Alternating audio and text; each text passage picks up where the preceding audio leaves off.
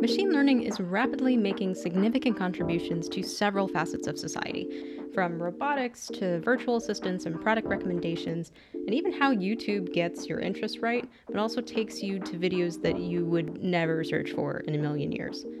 But it also has incredible applications for the science community when it comes to processing data once it's been downlinked, and perhaps even processing data on a spacecraft. And as we'll come to find in this episode, applying machine learning algorithms to these applications allows scientific analysis to become much more efficient and therefore have a greater impact, not just in planetary science, but also in industries which impact our lives every day. With that, welcome to another episode of The Art of Space Engineering. I'm your host, Sarah Rogers, and in today's episode, I got the chance to sit down with Dr. Kerner to explore what goes into machine learning for planetary science and what challenges and limitations arise from applying machine learning algorithms both on the ground and on a spacecraft. Dr. Kerner earned her PhD in Systems Exploration Design from ASU, and through this was able to do some really neat work involving novelty detection methods within machine learning, specifically focusing on how these algorithms could be harnessed on board the Mars Curiosity Rover to extract information from datasets which could then inform meaningful scientific observations much more efficiently. In the past, she's worked for Planet Labs, developing software for their famous Dove CubeSats, which image the Earth every day, and has also spent some time at JPL and NASA Langley. She's now an assistant professor at the University of Maryland, where she is working with NASA Harvest to apply machine learning solutions in remote sensing, which we'll talk much more about in this interview. While machine learning has grown to be a pretty big topic over the years, it was a subject that I knew very little about. So this was a really fun conversation to have, and a really neat way to just see how this allows science and engineering to blend together. And two, that the space industry has really blossomed into several different directions over the years, and there are more ways to get involved in space than, say, being an astronaut, or being an astrophysicist, or developing a spacecraft. So this was also a really great way to show a different side of space exploration that people don't normally think about. So, without further ado, let's explore what machine learning has to offer.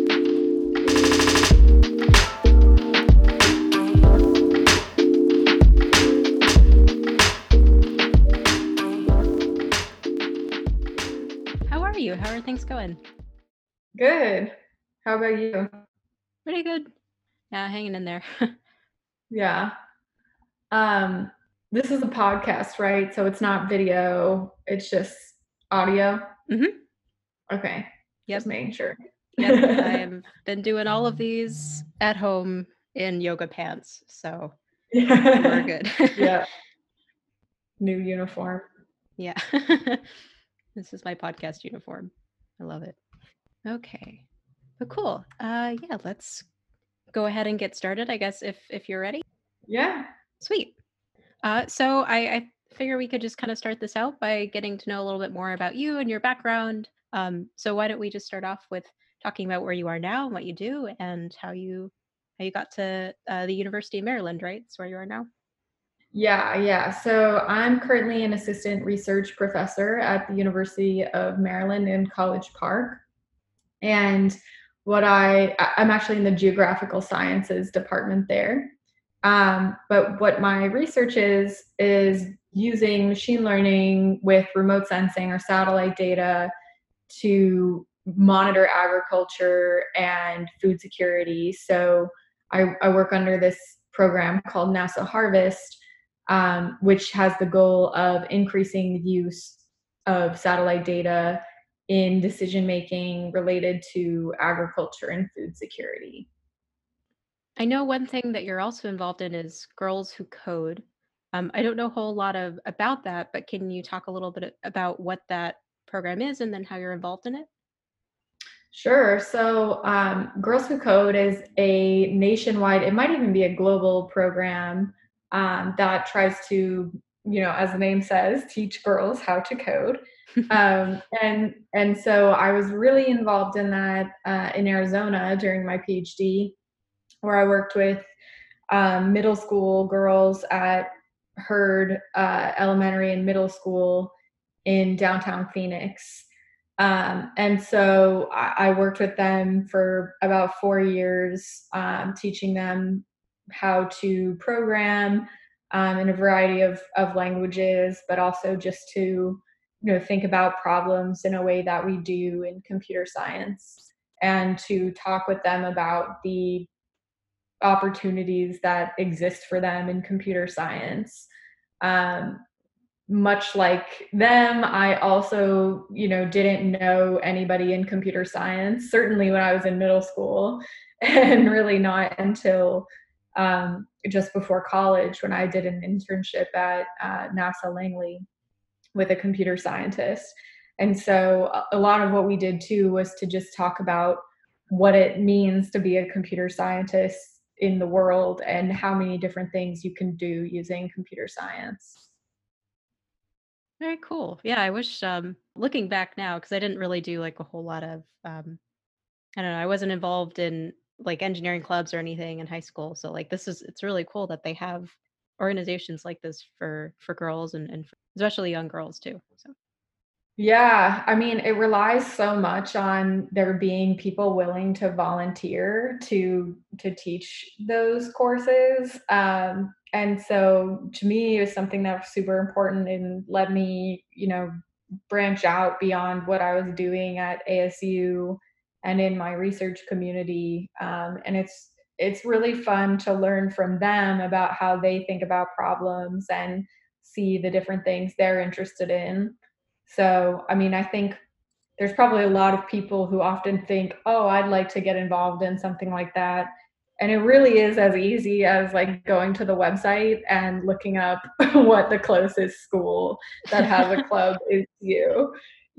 So for anyone listening, I strongly encourage you to just act on it if you're thinking about doing something like that. yeah, absolutely. That's really good advice. So what kind of got you into the space industry in the first place? So I was really interested in space initially in astrophysics, and then when I discovered computer science, which I loved, I switched to that. And sort of the most obvious way at the time to be involved in computer science and space was through flight software or embedded software, and I was also really interested in robotics. So that was kind of the part of space that I was focused on.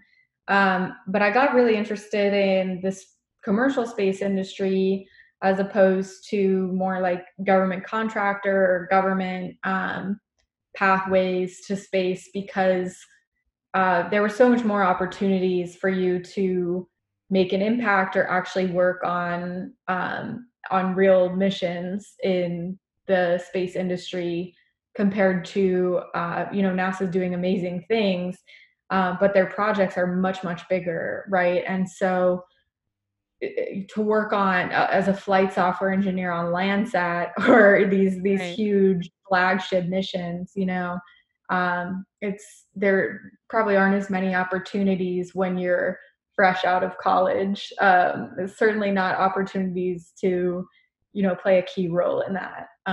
But in the space industry, there certainly was, and so that's why I was interested in finding a role there. Yeah, I would definitely second that. That is a very good point. It's definitely I see a lot of students too, like are navigating more towards like the smaller companies, or it's not the easiest thing for them to get involved in these flagship missions because you do need that seniority. So yeah, that's important. I want to transition kind of from this into more of like your PhD work, because it's really interesting, and it's something that like knew nothing about until I started looking into it more for this interview actually. So coming out of college, you did some work at Planet on their flight software, but now you're a user of Planet data for NASA Harvest. So, but more in the machine learning aspect instead of like developing the actual flight software that the CubeSats are using to take all of these photos. So, how now do you utilize these images to actually and machine learning techniques to actually study these changes in agriculture over time? So when I was at Planet and doing flight software, I would be writing the sort of code that would For example, create a driver for a new sensor that was on the satellite. We have a new magnetometer, and we need to write the code to link that into the rest of the system, or we need to convert our system into a real-time operating system, or things like this. The code that actually runs the satellite tells it to take pictures, how to store things, how to monitor the temperatures or other sensors on the satellite. But, meanwhile, these satellites are taking these amazing images.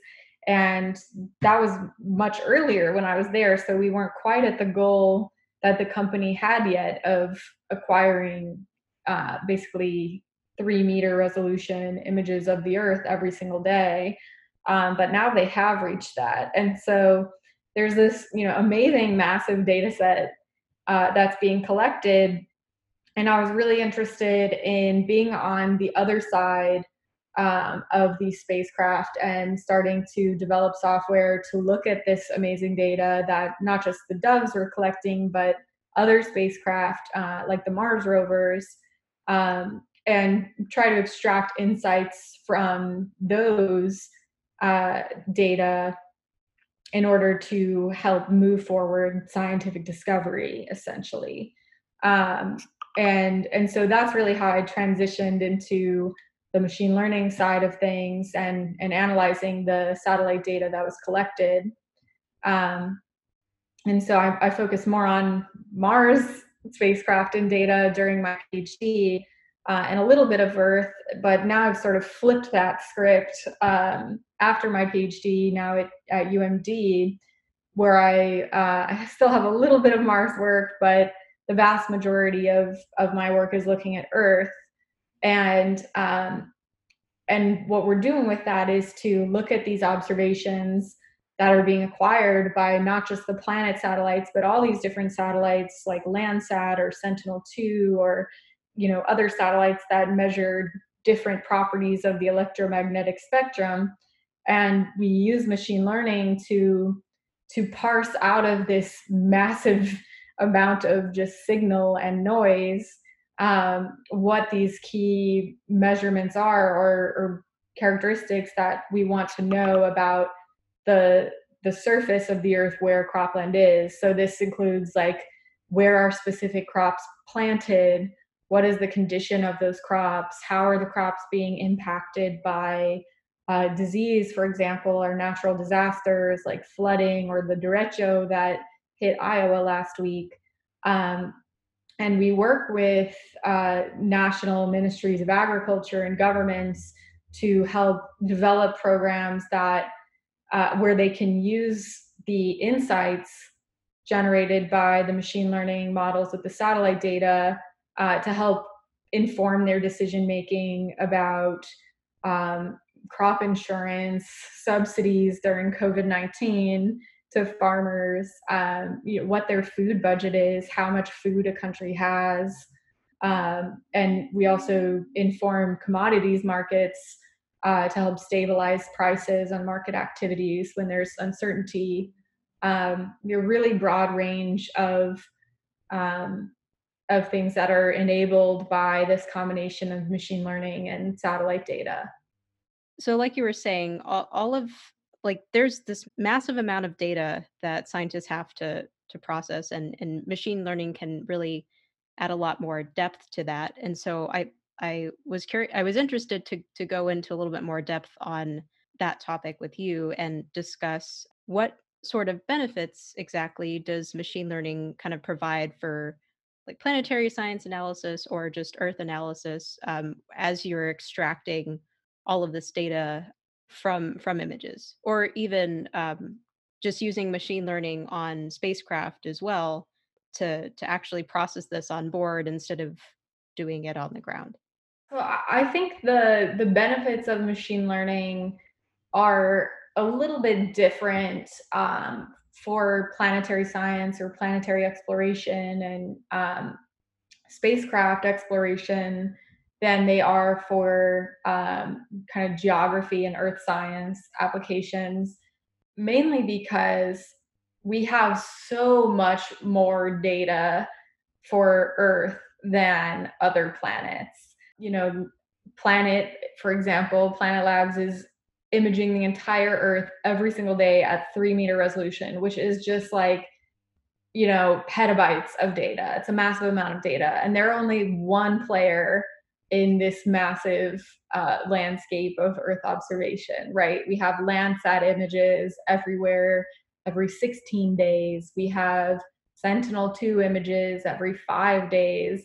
We have Sentinel-1 radar images. We have MODIS images. We have VIIRS. There are so many Earth observing satellites, and really that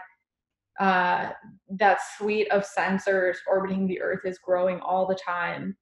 And so really what machine learning enables is the ability to even start to take advantage of this data. If you imagine, if you need a map of all of the cropland in a country, how can you get that without machine learning? You would have to somehow automate that. There's no way that a human can go through and identify every single pixel of cropland in a 10-meter resolution images. It's millions of pixels. And to do that every year, like, this just becomes an intractable problem to do manually. So you have to have machine learning. And, you could imagine one way, sort of a similar way of automating these kinds of things is just coming up with rule-based classifiers. Like, okay, if it's this green, then it's not a building. You could come up with these declarative rules for classifying things. And that's what was done for a really long time. However, we're increasingly leveraging developments from machine learning that are methods like deep neural networks or deep learning, which many people have probably heard about by now, that rather than us as programmers telling the computer what patterns to look for, we basically set up the computer to find those patterns on its own. And so this is much more powerful and results in much more generalizable patterns that are learned, because it's learning so many patterns that we can't even begin to come up with. Essentially they're learning nonlinear, nested, composed functions that have millions of variables. This is way beyond mx plus b, which is sort of like more tractable for humans to think about and visualize. Like, we're not good at thinking about or visualizing data in millions of dimensions.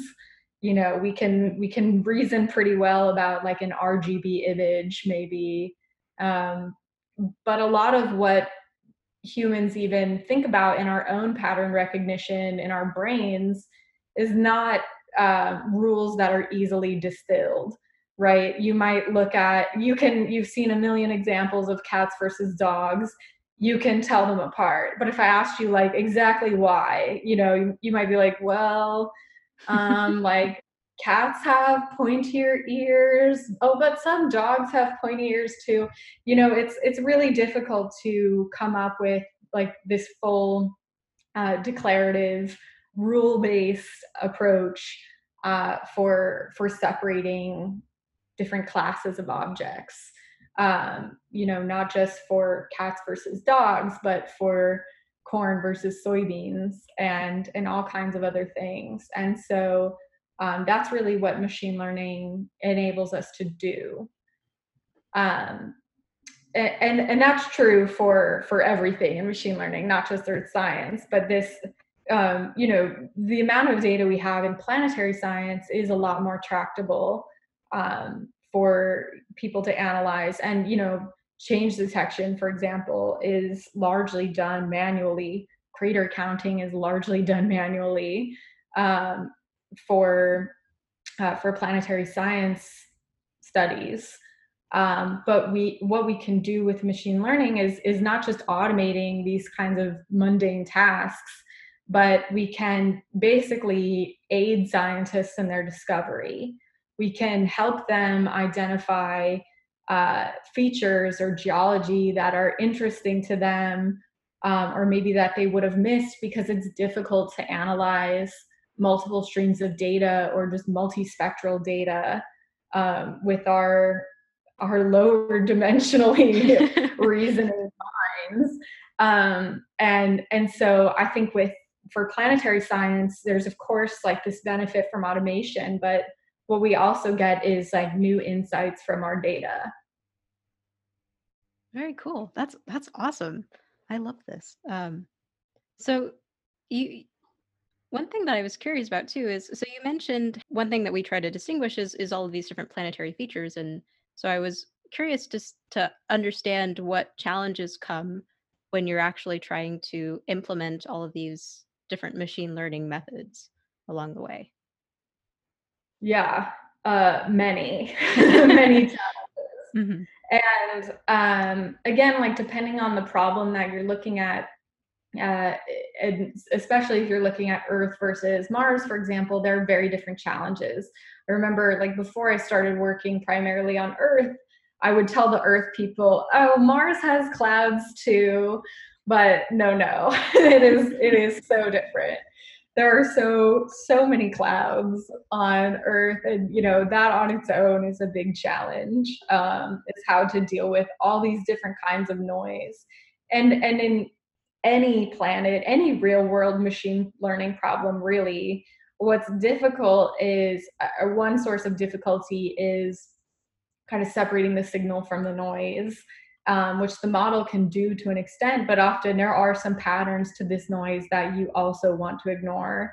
And so, there's a lot of data wrangling that goes into just getting these remote sensing data or scientific data products into a format that is suitable for machine learning. And then even just inspecting what the model has learned or what the outputs are can be difficult when you're working on like really large scale data or geographic data. Um, you might inspect like your model outputs in a GIS tool like JMars or QGIS or ArcGIS, which is not something that you need to do when you're classifying cats and dogs, Hmm. or these kind of more traditional computer vision tasks. So I think there's a lot that goes into just like doing real world applications with scientific data products and creating them in a way that's useful for the real end users who you're creating them for, the scientists or even the general public. Um, and then I think particularly for science, there's really a range of uh, data challenges that you'd have, and really that control the kind of method you use based on how much data you have at that planet. We have, I don't know, a handful of images of Pluto, right? And so what you might be able to do for Pluto is very different than, for example, the moon, where we have a huge record of images from the Lunar Reconnaissance Orbiter camera over many years. And so you mentioned that one of the more important things is trying to allow scientists to actually like look at all of this in a feasible way. But are there any? I know like sometimes it's very difficult to actually um, automate a process, and so some of it does have to be done manually. Are there any limitations to implementing machine learning, or does it is it has technology evolved to a stage where it can pretty much do everything and you just kind of need to figure out how? Yes and no. I mean, Hmm. there are all kinds of challenges associated with like actually making something work or finding the data that you need. I think in general, when people ask me, "Hey, can machine learning do X?" I get this question a lot. Like, suppose I want to find this thing and this data set. Do you think machine learning could do that? And in general, my answer is, if you can do it, then it's likely there's a way for machine learning to do it, or for us to do it with machine learning. There's nothing in principle that is preventing us from doing that. However, you might have a situation where you don't have enough data, labeled data or not, you just don't have enough data at all to really pick up on a general pattern. And so, maybe the solution is something other than machine learning. Machine learning shouldn't be used for every single problem. There probably are many problems that it doesn't make sense to use machine learning for. But often what we have to do is think about the problems in a creative way, or think about how we can use other data sets that may not be exactly what you need, but can still provide the model with useful information in order to still learn these concepts. So one example of that is for predicting where crops are in a country where we have really sparse labeled data, like in a project we worked on in Togo in West Africa recently. There was no available labeled data for where crops were in Togo for us to train the model. But what we could do was use information from where crops are grown other places to help the model learn what crops look like in general, and then to help provide very few examples of what that looks like in Togo, to then have the model kind of specialize and adapt more quickly to the specific patterns in that area. That's really cool. How long does it actually take for models to recognize crops like that? So models learn in basically steps of input data. And so depending on that's for neural networks. I mainly work with neural networks, but there are many other types of models, like random forests are really popular, or support vector machines, or all kinds of models you can use. But we really think not so much in terms of time, but in terms of examples. Like, how many examples do I need to show this model for it to learn what's going on? And typically for neural networks, that number is in like the thousands to tens of thousands. But for other models, it might require fewer labels. But really, what determines how many examples you need is how separable the classes you want to predict are. So it might require very few examples for you to tell the difference between water and forests, because these look very different spectrally and spatially. There's a lot of differences. And however, it might take a lot more time to separate something that looks much more similar. Like, for example, I said more time, but again, I mean more examples, to separate really similar things like maize versus maize that's intercropped with another crop. And so it's really about like the entanglement of those classes in the n-dimensional space that our data live in. And so to some extent, knowing how many examples you need for something like that is heuristic. But there are also many ways that we try to find to, like I said, leverage other kinds of data to help reduce the number of labels we need to be able to get these really accurate models. Gotcha. Makes sense. So there's processing on the ground, and then I know like your PhD work focused on processing for Curiosity. Is there a huge difference between implementing machine learning on spacecraft, which actually you need to use this in order to determine maybe what kind of scientific observation to make next versus uh, doing this after the fact, after it's been downlinked, and now you're looking at all of this data and trying to extract out stuff from it. Yeah, definitely. I would say, I mean, I can give an example of exactly that, where we're doing what's called novelty detection, or automatically identifying novel features in a data point. In our case, images from MassCam and from NavCam on the Mars rover, where like the biggest difference I would say is your compute requirements. Hmm. So on board, particularly on the Mars rover has a RAD 750, which I don't remember exactly how much memory it has or what the processor speed is, but it's very, very limited compared to what we have available on the ground. On the ground, I can use as many GPUs as I want. We Hmm. definitely don't have a GPU on the Mars rover. And so, really, like the choice of methods that you can work with are more limited. Um, as well as how much data you can store to keep using those methods or making your predictions.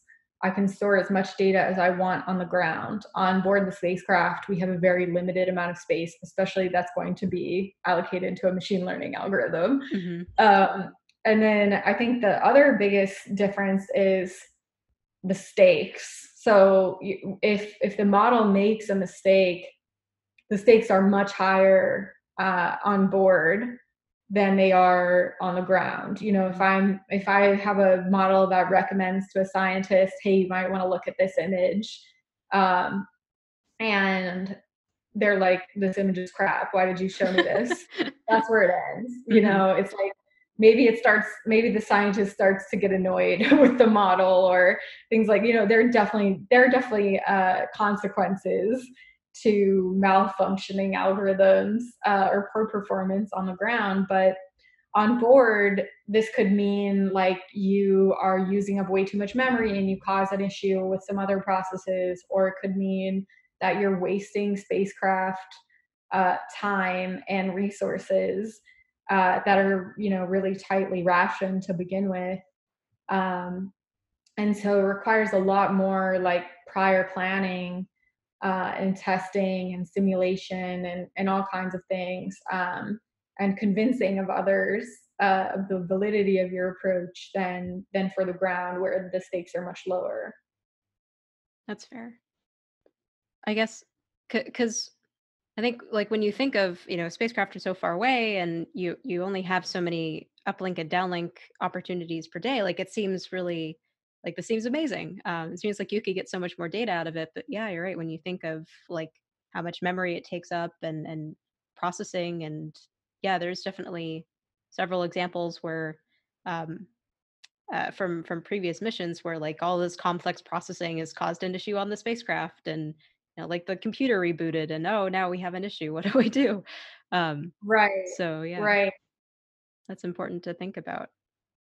um let's oh is one thing I was curious about too is that are algorithms and or methods different for different kind of like planetary surfaces, or like looking at crops versus looking at rocky areas? um Yeah, they are not, and they're also not different than looking at like your face versus your friend's face in a Facebook image, right? mhm. I use the same kinds of methods that I use in my Mars work for Earth-based work or agricultural monitoring, and these are the same methods that people at Facebook are using. And there's in many cases like there's different data types, and might not even be image data. There's all kinds of these other differences, but in general, like these methods are very transferable. I mean, this is why I was able to go directly from working on primarily Mars to Earth with very little kind of transition time. Mhm. And I could go work on Facebook images if I wanted to also. with very little transition. Nice. So throughout all of your work, what have been some of like the biggest lessons learned that you've discovered along the way, either related to Mars, and it could be technical, it can be like working with people, maybe as you did your PhD. Hmm. Yeah, I think the biggest lesson is that you can't work on these problems if you want to make a real impact in another domain like I am using machine learning, but trying to make an impact in planetary science, or agriculture, food security, earth science, whatever it is. You can't do that by yourself, and you can't do that with just computer scientists. I think there's a lot of attitudes in tech that are sort of like, here, I've brought the machine learning, I've brought the tech, I'm going to solve all your problems, and this really leads to a lot of like um, disappointment by the stakeholders when often this ends up in systems being created that are not even solving the problem that the domain experts wanted solved in the first place, or they're essentially like optimizing the wrong target, or they just don't work very well because they weren't tested under realistic circumstances, right? So if I was only testing my novelty detection methods for prioritizing which mass cam images the science team might want to look at every downlink, if I was doing that based on only like pure computer vision or machine learning metrics like accuracy or these different kind of standard metrics, I probably wouldn't end up with a useful product for that science team to use. But what's really critical is to form teams, even if they're just two people, that are interdisciplinary, and computer scientists working directly alongside uh, planetary scientists, or agricultural experts, farmers, even, or decision makers, in order to create these systems that are really beneficial and that work really well. And that's something that I've been able to do, both at ASU and at UMD. Um, and I think that's just so critical, in every project. Oh yeah, definitely. I wish we had more opportunities like that within at least like the educational setting, but you really don't get those unless you, depending on what project you join and if it has to have science in it. So Yeah, I think something I didn't appreciate, until I left ASU and the School of Earth and Space Exploration was like how effective that model was of having all of these different disciplines that are related in this umbrella of Earth and space exploration, really like all together in the same building, and being able to do a PhD program that was really intended from the beginning to be this interdisciplinary research approach. That's, I think it's something that many institutions are trying to learn how to do, mhm. that CC does very well. Yeah, I would agree. Yeah, that's probably one of the reasons why I've really appreciated CC over the time that I've been here. It's a good point. Yeah, it makes a difference when you have to walk, all the way across campus to meet Right. Right. with your collaborator who's in the domain you're working with. So now Um, we're all remote. So yeah. we can just call. That's true. Yeah, everyone seems like they're right here now. Exactly. Um, so we've talked about like unsupervised methods for machine learning, but are there any cases with planetary science where maybe supervised learning methods would be better? Yeah, definitely. A lot of what I've worked on is unsupervised learning, mainly because we're trying. A lot of my work in planetary science was in novelty detection. And if you don't know what's novel, you can't label something as novel. And however, there are a huge number of supervised problems in planetary science that are really important. I mean, I think the most obvious example that probably most planetary scientists would identify with and understand is like crater counting or crater detection. You have a whole image. You want to draw a circle around every crater in that image. That is a supervised machine learning problem. It actually blows my mind. I couldn't believe it when I started grad school and learned that people were not doing that in an automated way. That was super confusing to me. But now, people are working on, there are many groups doing supervised object detection or classification of craters. And yeah, I did a project too where we were identifying recurring slope lineae, or these features that are kind of crawling down the walls of craters, usually on Mars. And these kinds of like mapping tasks or feature identification tasks are really good for supervised machine learning, assuming you have a lot of examples of those. It might be harder to detect something that you've only seen once. And so, for example, finding dust devils, like the actual dust devil, not just the tracks. Right. There are very few images of that. Something like novelty detection is probably much better suited for that because you're looking really for a rare event, versus identifying dust devil tracks, which we have many examples of, and you can do with a supervised classifier. Gotcha. Okay. So to kind of circle way back, so your educational path was a bit different in the sense that you got your bachelor's and then you worked for a little bit and then you came back and got a PhD. So I was curious to ask why your path kind of gravitated that way and what got you back to going towards a higher degree in the first place. Yeah, I think when I finished undergrad, I was really ready to like get out there and experience new things. And when I started working at Planet Labs, like working there was super exciting, but also just like living in San Francisco with other young people was really exciting. I was learning about so many different things, including machine learning, which was having sort of like a new renaissance at the time, with deep learning. And there was just like so much more to experience after I finished college, that I really wasn't ready to like go back to school for many years.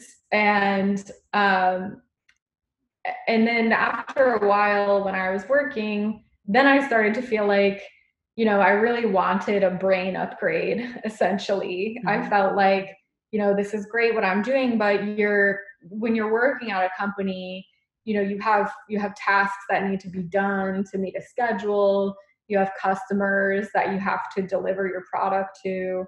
All of these things are somewhat at odds with like thinking really long and deeply about a particular topic. And so I really wanted to have the ability to just think for a really long time, and to explore topics in a level of depth that was really difficult to do when you're in this more like fast-paced, ship it environment. And so, yeah, so that's why I left to go do my PhD. No, I can definitely resonate with that too. Yeah. I never saw myself as doing a PhD, but it was one of the reasons why I at least wanted to stay for a master's was to like focus on a topic and learn it. So yeah, I can agree with that. Yeah, and I'm glad I did, because what I would have thought I would do during my PhD, if I were to do a PhD leaving undergrad, is quite different than what I do now. So I was focused much more on robotics and path planning and embedded systems and real-time operating systems, versus now I'm much more focused on data science, machine learning, AI. And I don't know if I would have found that same path if I had gone straight into a PhD. Yeah, that's a good point. Kind of going off of that, is there any advice that you would give students now who are thinking about researching machine learning more, maybe resources that they might wanna read? Yeah, there are lots of great resources out there for just like machine learning in general. If you're interested in learning about machine learning, Google has a crash course in machine learning, which has a lot of really fun interactive plots that help you understand better what all these different parts of the models are doing. There are several good Coursera courses that are free, which I also took when I was learning machine learning. And those are by like really the top machine learning um, researchers like Andrew Ng or Jeff Hinton. Um, and so those are great resources. There are also some really good survey papers out there now. Particularly, there's a Nature uh, a Nature article called Deep Learning. That's a great introduction to what deep learning is and why it's become so popular. That was came out in 2015, which seems so long ago in deep learning years. Yeah. Like the pace is so much faster than in other areas of science. It's crazy. Hmm. But yeah, there are many good resources like that, and really there are just a ton of great YouTube videos. I really like a YouTube channel called Three Blue, One Brown, which has a lot of Oh, great yeah. videos. Yeah, maybe it's Three Brown, One Blue. I think it's Three Blue, One Brown. Yeah. Uh, yeah, about not just machine learning, but like probability and other mathematical concepts that I really recommend. So, when I was looking into this, are you writing a book on this too for planetary science? Yeah. That's awesome. Yes. When can I read this? Because this sounds awesome. Yeah. So this book, Machine Learning for Planetary Science, it is going to come out early 2021. So it's been taking a bit longer than we originally planned. A lot of delays during COVID. Of course, it becomes much more difficult for people to write long chapters Yeah. during the pandemic. Um, so that will come out early 2021. We're working really hard to finish it in the next few months so that it can be all packaged up by the end of the year and ready for all of you in 2021. Very cool. And is that just going to cover techniques that like computer scientists can use in order to implement machine learning, or is it also more of like a guide for planetary scientists as well?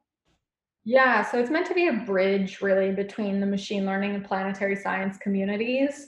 So there's both an introduction to machine learning in the context of planetary science, so giving like planetary science specific examples and talking about the kinds of methods that are would be most frequently used in planetary science. But there's also an introduction to planetary exploration systems and planetary data systems and data products that I think would be useful for many planetary scientists as well, but certainly for computer scientists because it's not like you can just download a bunch of JPEGs or PNGs for planetary science data. There are all these different formats that computer scientists aren't used to working with, and it can be difficult for an outsider to learn how to compile these data sets from the planetary data system, for example. So there's that introduction as well.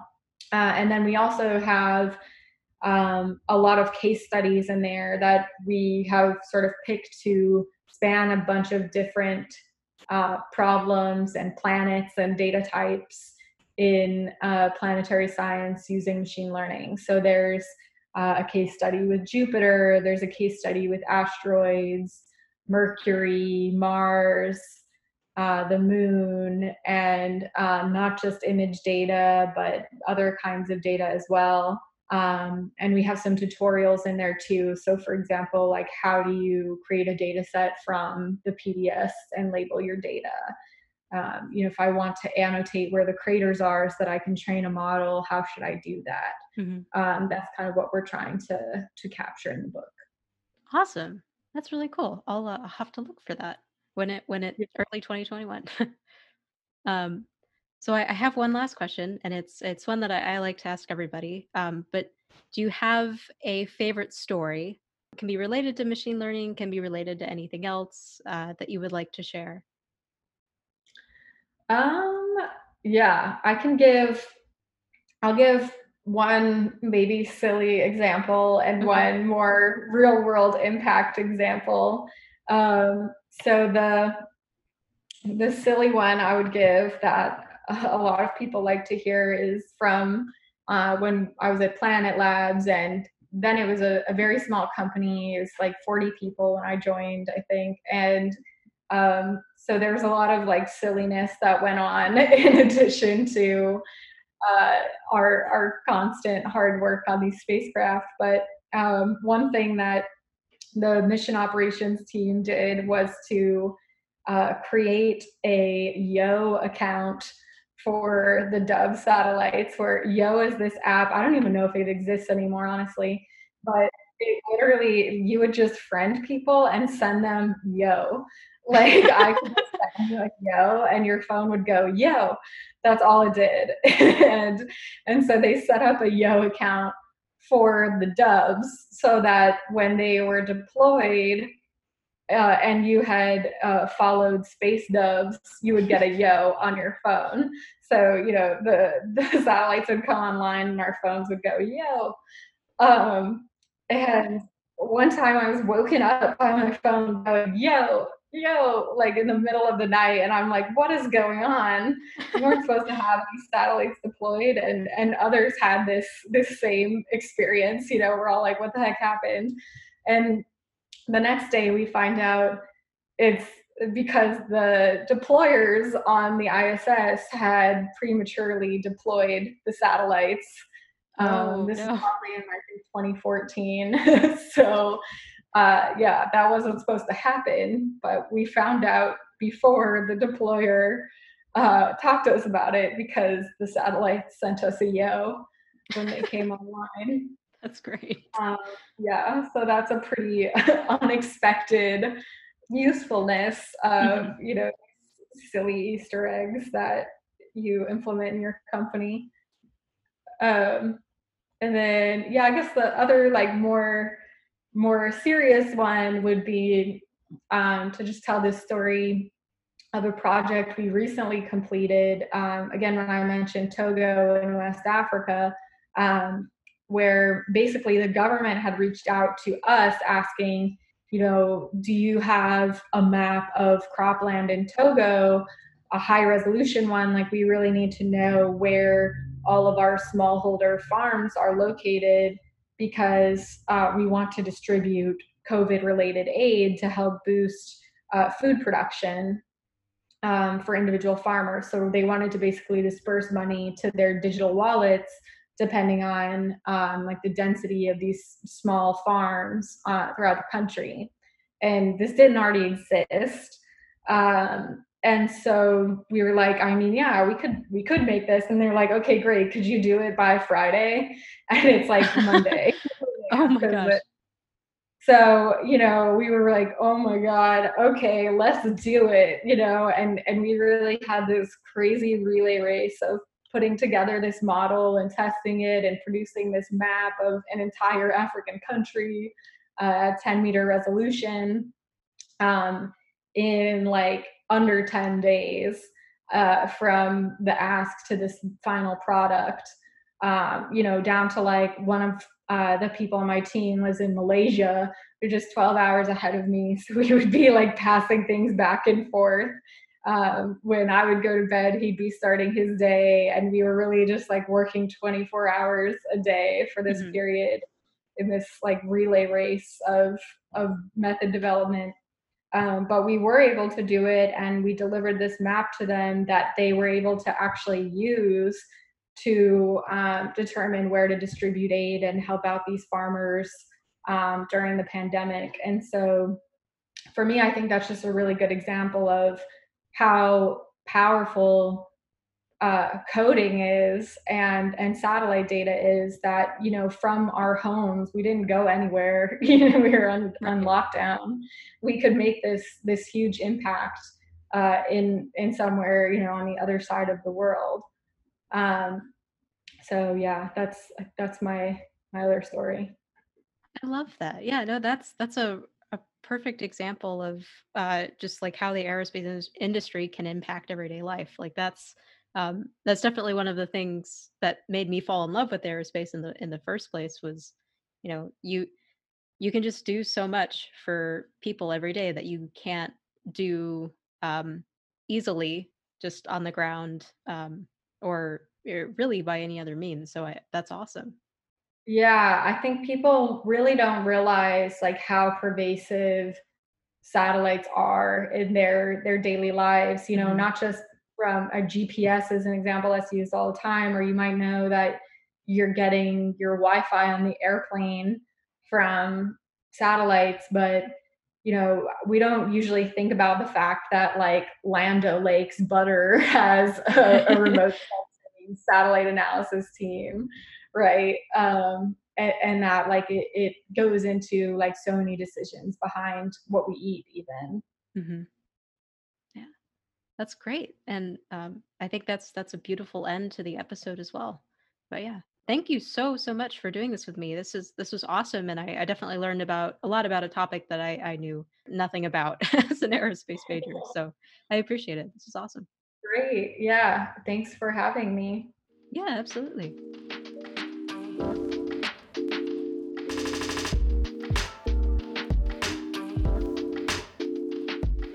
That really is a beautiful way to conclude this episode. I love the story about the dove sending a yo from space. Like, spacecraft beacons are just the coolest way to send fun messages like that, or just troll on people who wouldn't be expecting it. Like, I keep waiting for someone to add a feature on their CubeSat that just transmits a text file with the lyrics to, like, Never Gonna Give You Up by Rick Astley. So you can just rickroll people from space, or, something clever like that. So if you build a CubeSat and you do that, please tell me, because I would love to know and high five you. But that's all for this week's episode of The Art of Space Engineering. Thank you so much for tuning in and supporting this podcast. I really hope you enjoyed this interview. Check back every other week for more lessons learned related to space exploration. And if you've been enjoying this podcast and you want to support it, please share these episodes with your friends. And don't forget to follow this podcast on Facebook for additional updates. Here's looking forward to future adventures and the lessons learned from them. Cheers, Sarah.